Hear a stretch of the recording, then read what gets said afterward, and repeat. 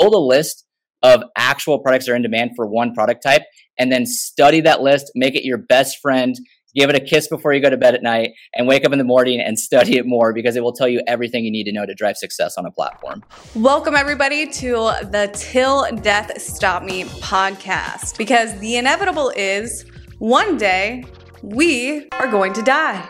Sounds pretty morbid, right? But you want to know what I think is even more depressing? Merely existing on this planet and not achieving, not going, not experiencing, not meeting, not having every single thing that I've ever wanted in this life.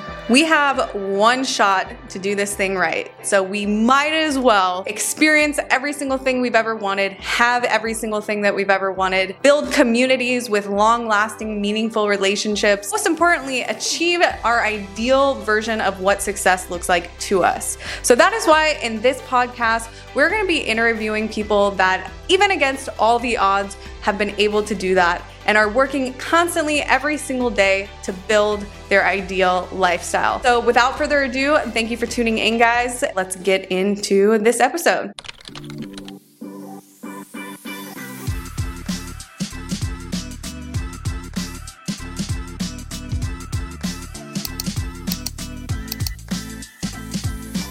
I want to welcome Jesse Anselm to the TDSM podcast today. He has sold over 420,000 print products on the Etsy platform. He is also the founder of the Inner Circle Prints, which we're going to share more about later on in this interview. When you talk about really hyper successful people, there's really three main personality traits that the top most successful people in the world resemble. And the one personality trait out of the three that people normally fall short of is the one that actually Jesse resembles the most, which is being able to fixate and focus on one thing for an elongated period of time, meaning that he has the ability to obsess over systems and perfection and monetization, even when things get boring. That is why in this interview, we are going to unpack how Jesse has been able to maintain this incredible level of consistency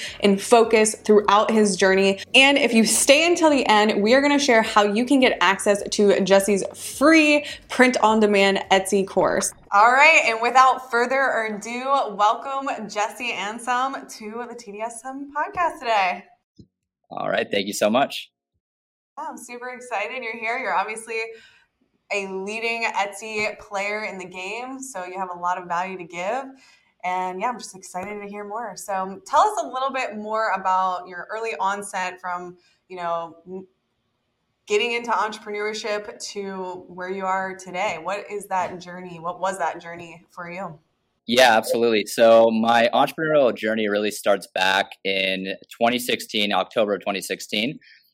During this time frame, I'd already been in the business space, and I'd failed at a few different things. But I had something different this time around with what I was working on, because I just found out that my wife was pregnant, and it kind of put my back against the wall, because during that time frame, I was pretty much determined that finding out this news, I had to replace her income. We were both working minimum wage jobs at the time, and we didn't have any extra funds at all. And I'm that guy dabbling in all these entrepreneurial things, different business models and whatnot, a lot of research on YouTube, the typical where everyone starts. And how old were you? Sorry. Oh, yeah. I was 19. Wow. Okay. Yeah, 19 years old. So I find out this news. Obviously, it was pretty crazy. We're both young. We're both kind of dumb. Don't really know what we're doing in life. And so I definitely, like I said, though, I was really focused on figuring out a way for business to work for me. And I was studying on YouTube, and I came across some different models with Etsy and Amazon and different things like that. And at that time frame, I started a jewelry business on Etsy, actually, and a type of business where I would literally hand stamp the letters to personalize these items. They were basic personalized items that I could do, because I didn't have very much money at the time. So I was just trying to find an outlet for me to pour into and to grow something. So this is end of October 2016. No idea what I'm doing. Started my journey. And during the next month or 2 months, I kind of really poured it on. I'd work full time. I'd come home from work, and I'd work my business until about 12 o'clock to 1 o'clock in the morning, and then restart. It was kind of that grind day after day. And I got enough momentum during that first Q4 where we got to like 50 sales a day. It was awesome. It was so cool. I was like, wife, you don't have to work anymore. You can quit your job. This is awesome. And then January rolls around and we're down to 1 to 2 sales a day. And so I thought I had like really achieved something awesome. And I did. It was cool. We ran a good amount for Q4, but now it was the real season, the normal season. And at 1 to 2 sales a day, it was definitely a leap of faith to continue doing that. So she wasn't working anymore. And I had made the leap actually right at the end of Q4. I was like, you know what? I'm going to go full time too. I'm going to go all in. I can get so much more done if all I'm doing is this. And so that grind really got real very, very fast because we had a small cushion to sit on from Q4. And that's where I started to really dissect and learn from everything around me, because I could see Etsy sellers, and this was the initial reason why I got so motivated and excited. I could see Etsy sellers that were doing 10 sales a day, that were doing 20 sales a day, 50 sales a day, even 100 sales a day. And at that time, it was mind-boggling to me that that was even possible. And I was thinking if I could get to 5 or 10 sales a day, my life would be set. That was like my initial goal. And because I could see all these sellers driving success around me, I knew that if I could learn from them and really extract that would work, that I could actually dominate too. And so I got obsessed with studying other sellers around me and really not copying, but really finding what works in the marketplace and how I can apply that to my own business. And over the next, 6 months or so, I was able to get some traction. We had our first Mother's Day season, which was our first influx in like the more normalized seasons of the year. And that gave me some good momentum there. And I just grinded it out until Q4 that following year and had our first, semi-successful season. So at that point in time, this is 2017, 2018 timeframe, had, one successful season under my belt after I was fighting to survive in business in general. And I really saw the opportunity for print products kind of pop up to me because I was still studying YouTube, studying top shops around me, kind of just seeing what was working. And print products were super attractive to me because it was way different than the jewelry model that I had, which was I had to buy the inventory, I had to hold the inventory, I had to have the different colors of things, the different setup sizes, you name it, I had to have it. The overhead was a little bit higher. And with print products, if I was doing them myself, I could buy like 1 case of mugs, for example, and make 500 products out of that 1 case. And if I didn't sell one, cool, but I only had to spend the money on that 1 case. So I could see that. And I also saw the POD model, which was I can outsource all of my fulfillment and just focus on the graphic side. So both of those were extremely attractive to me as someone who still didn't have a ton of money and was still trying to really figure out my path to succeed. And that's when I really went all in. Kind of 2018 into 2019 actually was when I really focused on print products. And since then, that's been the majority of my sales. So my journey really started out through a lot of trial and error, a lot of figuring it out and just trusting because I could see people around me that were dominating, and that taste for and that hunger that I had at that time for finding that success was just so strong that I continued to go after it. And then we'll skip a little bit of the gap in between, but today I've sold over $10 million on Etsy and Amazon. You took my collective sales data from 4 Etsy shops I do have, I would be ranked at number 75 in the world on Etsy. So I've definitely learned a lot of different things over the last 6 or so years that have kind of brought me to where I am today. Wow. And we're backing up a little bit. Where was that initial capital from to start that first jewelry brand? Yeah, it was from my minimum wage job and my wife's minimum wage job. So what was your minimum wage job? So I was working so I had minimum wage plus commissions. I was a personal trainer for a little bit at a local gym. And so I would get paid $9.47 an hour and any commissions I made, except for I sucked at that. And so I would make like nothing beyond like my minimum wage would actually be more than if I used my commission side. And then she was working at a daycare. So we had $9.47 plus $9.47 an hour. And we're living on our own, trying to make things happen and have our first baby on the way.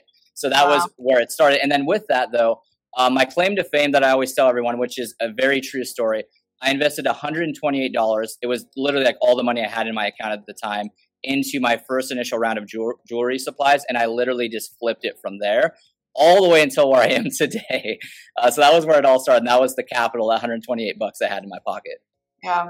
And you'd be surprised. Like people get so like something is better than nothing. It's like the serial entrepreneur story of like, okay, if you're broke, like go buy a case of water bottles and then sell off each one of those water bottles and then flip it again and flip it again, which is a very similar story to what I had. To your younger self, what would you have advised your younger self, like of where you should get capital or how much capital, or should you even use capital? Should you use credit? Like what would that advice be, I guess? Yeah, my biggest thing is if you're starting out and you don't have a bunch of capital on hand to work with, I would pick a model that makes sense for you. So something like print on demand is a great model to get started out with. It's why it's so attractive is because you don't have to have a bunch of overhead.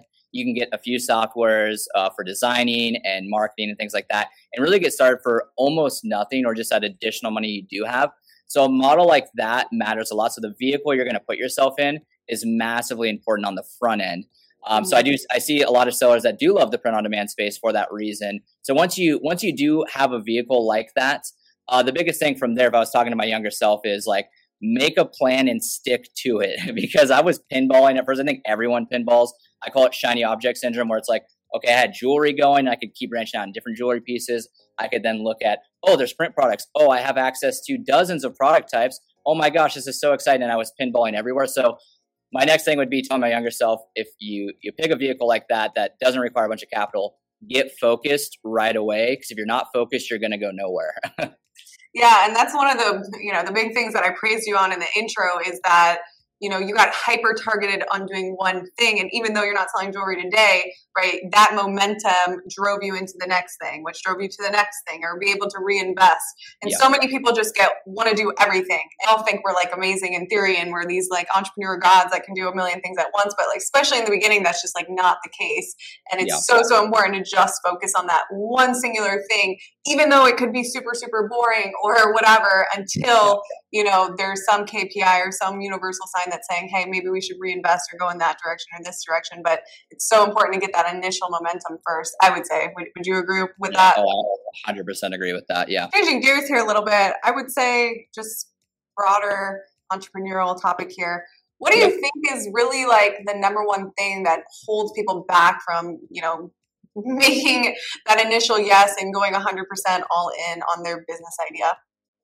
Yeah, so I think the number one thing that holds people back is definitely going to come down to fear, but with that more specifically, just a lack of knowledge.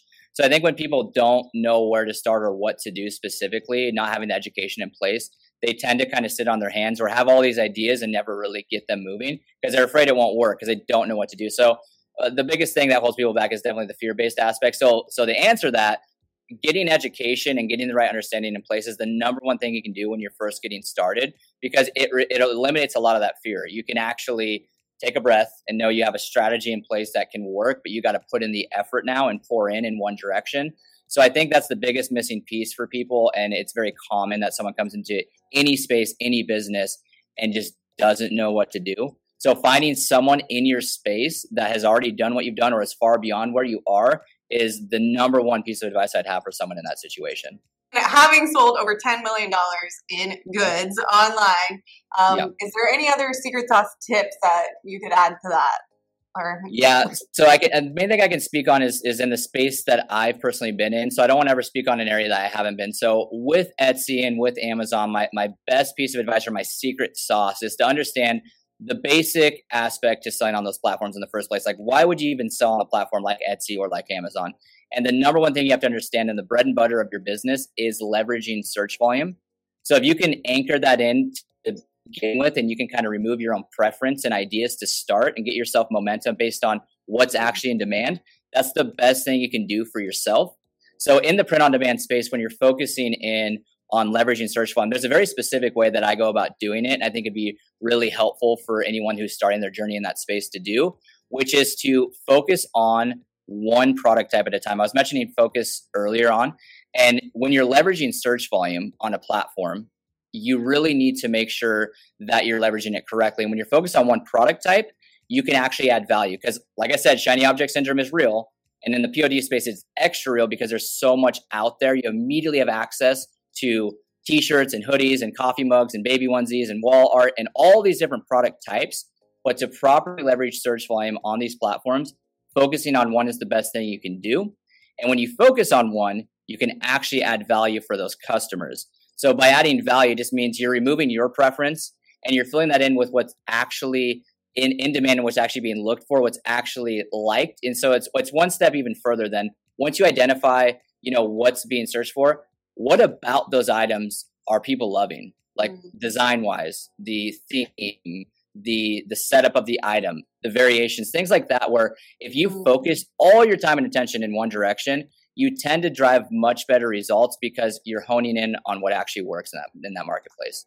Yeah, that was kind of a bad answer, by the way. I didn't. No. And that's a great answer. That's a great answer because people come. I mean, they come to me with this, and I don't even do print products, but it's the same thing. Like, I want to sell this. I want to do mugs. I want to do wall art. I want to do all these things, and it's like, remember, you're in your freshman year. So basically, to summarize what Jesse just said is, right? You have all these cards on the table of just things that you can launch within the realm of the print space, right? So what he's saying is master one angle. So like if you're going to do, shirts and hoodies, right? How do you become the best at shirts and hoodies? How do you increase value compared to your competition on that one thing, right? Every product has its own needs, wants, fears, and goals. So how do we figure out how to add value? So give us a real life example of that, what you just explained. You kind of said, in the variations and stuff like that, but maybe you can go a little bit deeper. I'd love to. So to get super specific and really, give you practical steps you can take. So let's say you're in the POD space and you're focusing on leveraging search volume correctly, which is one product type at a time, and you double down on one product type. I'm going to use the example of t-shirts. If I was to double down and focus in on t-shirts, the number one thing I would want to do on the front end is map out which t-shirts are in demand, because I'm on a platform and I want to leverage search volume. So to map out the t-shirts that are in demand, you can use tools out there like Everbee or like Allura, where you can actually just find these shops that are already driving a lot of success, that have sold 20,000 items, 50,000 items, 100,000 items.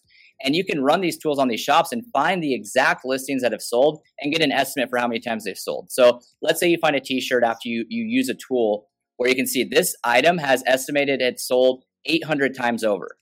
If you can see items like that, what it's telling you is it's allowing you to reverse engineer the search volume. Because if on a platform that item is sold 800 times over, wouldn't you guess that a lot of people are looking for it? Because that's the only way they're going to find it on a platform like Etsy or Amazon. They have to be searching for it to find it, to then buy it 800 times over.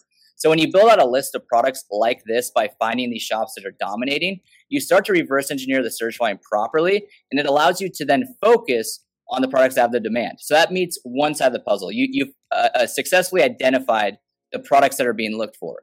But on the backside of that, it's like, how are you going to then add value? And that's where it all matters, because I could build a list of products all day long that have great search volume behind them. However, what I do with that search volume makes all the difference. So this is where if you isolate those best-selling products for a specific product type and you learn how to study them through literally manually going through listing by listing and looking at what are they doing from a design standpoint? What are they doing with their photography and the theme of their photo templates? What are they doing with their pricing structure and their offer tactics and their description and everything that goes into making their product great? What are they actually doing? And when you study those lists of products, like I said, not only do you have the side that is the search volume itself, but you get also the side of where the value actually sits. You can extract out and equip yourself with what actually works in that market. And that's what makes all the difference, because now you're equipped and you can move through that product type and that what I call a product category, because there's usually hundreds of products that you could potentially scale for that one product type, and effectively add value through your designs, through your photos, with the right pricing structure in place, running the right offer tactics, with the right description, the right everything that's tailored for the ideal buyer. So that's my biggest piece of practical technical advice. Build a list of actual products that are in demand for one product type, and then study that list, make it your best friend. Give it a kiss before you go to bed at night, and wake up in the morning and study it more, because it will tell you everything you need to know to drive success on a platform. That was the $1 million strategy right there. So Jesse, what are you working on today? Are you working on other things outside of your shops? What do you have going on these days? Yeah. So right now, I've actually just in 2023 launched a fulfillment company called Inner Circle Prints. So what Inner Circle Prints is, it's really a mix of two different things. It's number one, it's a strategic product type fulfillment company. So we only branch into product types for POD sellers that have a big upside for them. And what I mean by that is they're currently in the space, if it's Printify or Printful or any other print provider out there that would be fulfilling items, they either don't have the items that we have offered, or if they do have the items, they're obnoxiously priced. So there's no margin for you as a seller. And then the second piece of Inner Circle Prints that makes it really special and a huge value add is that you get the education side. So you get a lot of, we have courses, one-on-one trainings, coaching sessions as groups, things that are really going to help you move the ball down the field for your business and actually execute on these untapped product types. So that's been my main focus now. And we've already seen massive success from our sellers early on, just getting rolling with that in 2023. That's awesome. And just to put emphasis on this, guys, like I always say, like, the house always wins, right? Like the manufacturer always wins. But if you're in a space like the print on demand space where you really don't want to touch the product, right? You want to get as close to the house as possible. So the fact that Jesse is offering this and only offering this to like an exclusive group of people means that the value propositions that you will be able to have in your shops is heightened that much more when you're selling exclusive products that aren't just on, you know, Printify or Printful, stuff like that. Yeah, I said that right, Jesse? Oh yeah, that's exactly right. Like on Printify, I'm pretty sure they have somewhere around 4 million users to date. So imagine a fulfillment partner that's 4 million people have access to that fulfillment partner. Right now in Inner Circle Prints, we have about 50 individual sellers who have access to our fulfillment. And again, those product types are very strategic. They're already vetted product types that we know you can maintain really good margin and have a lot of search volume behind that these other print providers aren't giving you. So it just completely puts you 10 steps ahead as you're getting your journey going. Or if you've already been in the space, it's going to allow you to just rocket ship, blast off, and really hit the ground running hard. Yeah, that's so awesome. Yeah, you added value proposition, heightened competitiveness, like that's what you have to do. Like it's no longer just horizontal quantity, it's quantity and quality. So anything that you can do to stand out, that is what you're going to do. So I know we mentioned in the intro that we're going to be sharing how people can get into your free, your free course. So how can people do that? Yeah. So, there's you can go to jesseteaches.com/top seller course, and you can opt in there to get my free training. It's like an hour long. I try to make my free trainings the most valuable free trainings out there. I've had people tell me that it's more valuable than paid trainings they've done. So I really suggest, especially if you're getting started or if you need clarity on what to actually do, that hour long training is going to add a ton of value for you and give you practical steps to take in your business to actually get moving in the right direction. And just to make it easier for you, the link is going to be in the description. So that's a secret way to get in. Just let's go to the description. You can click the link in there. Yeah. Awesome. So yeah, I guess to sum up this interview, really, I guess the famous question is, what is the number one thing that you are never going to stop striving for until death stops you? Yeah, absolutely. The number one thing that I'll never stop striving for is serving others. It's just who I am and what I do. So whether I was down to my last dollar or I had my back against the wall, I'm going to continue serving anyone around me, whether that's in my personal life or in business, whatever it may be. I'm going to continue serving people till the day I die. And that's a promise I've made to myself for a long time. Oh, that's awesome. That's awesome. Serving, living life on purpose. That is what we're about. Well, thank you so much, Jesse, for coming on today. Yeah, thank you, Hannah. Appreciate it. Awesome. We'll see you soon. And guys, again, the link is going to be down below in the description to get in that free course. And also, sorry, one more. You are on Instagram as well. Your Instagram? Yep, at Jesse Teaches on Instagram. If you want to find me there, you can also get to my free training there too. Or just send me a DM. I'm always here to help. And that will be in the link in the description as well. So perfect. All right. Thank you, Jesse. We'll talk to you soon. Yeah. Thanks, Hannah.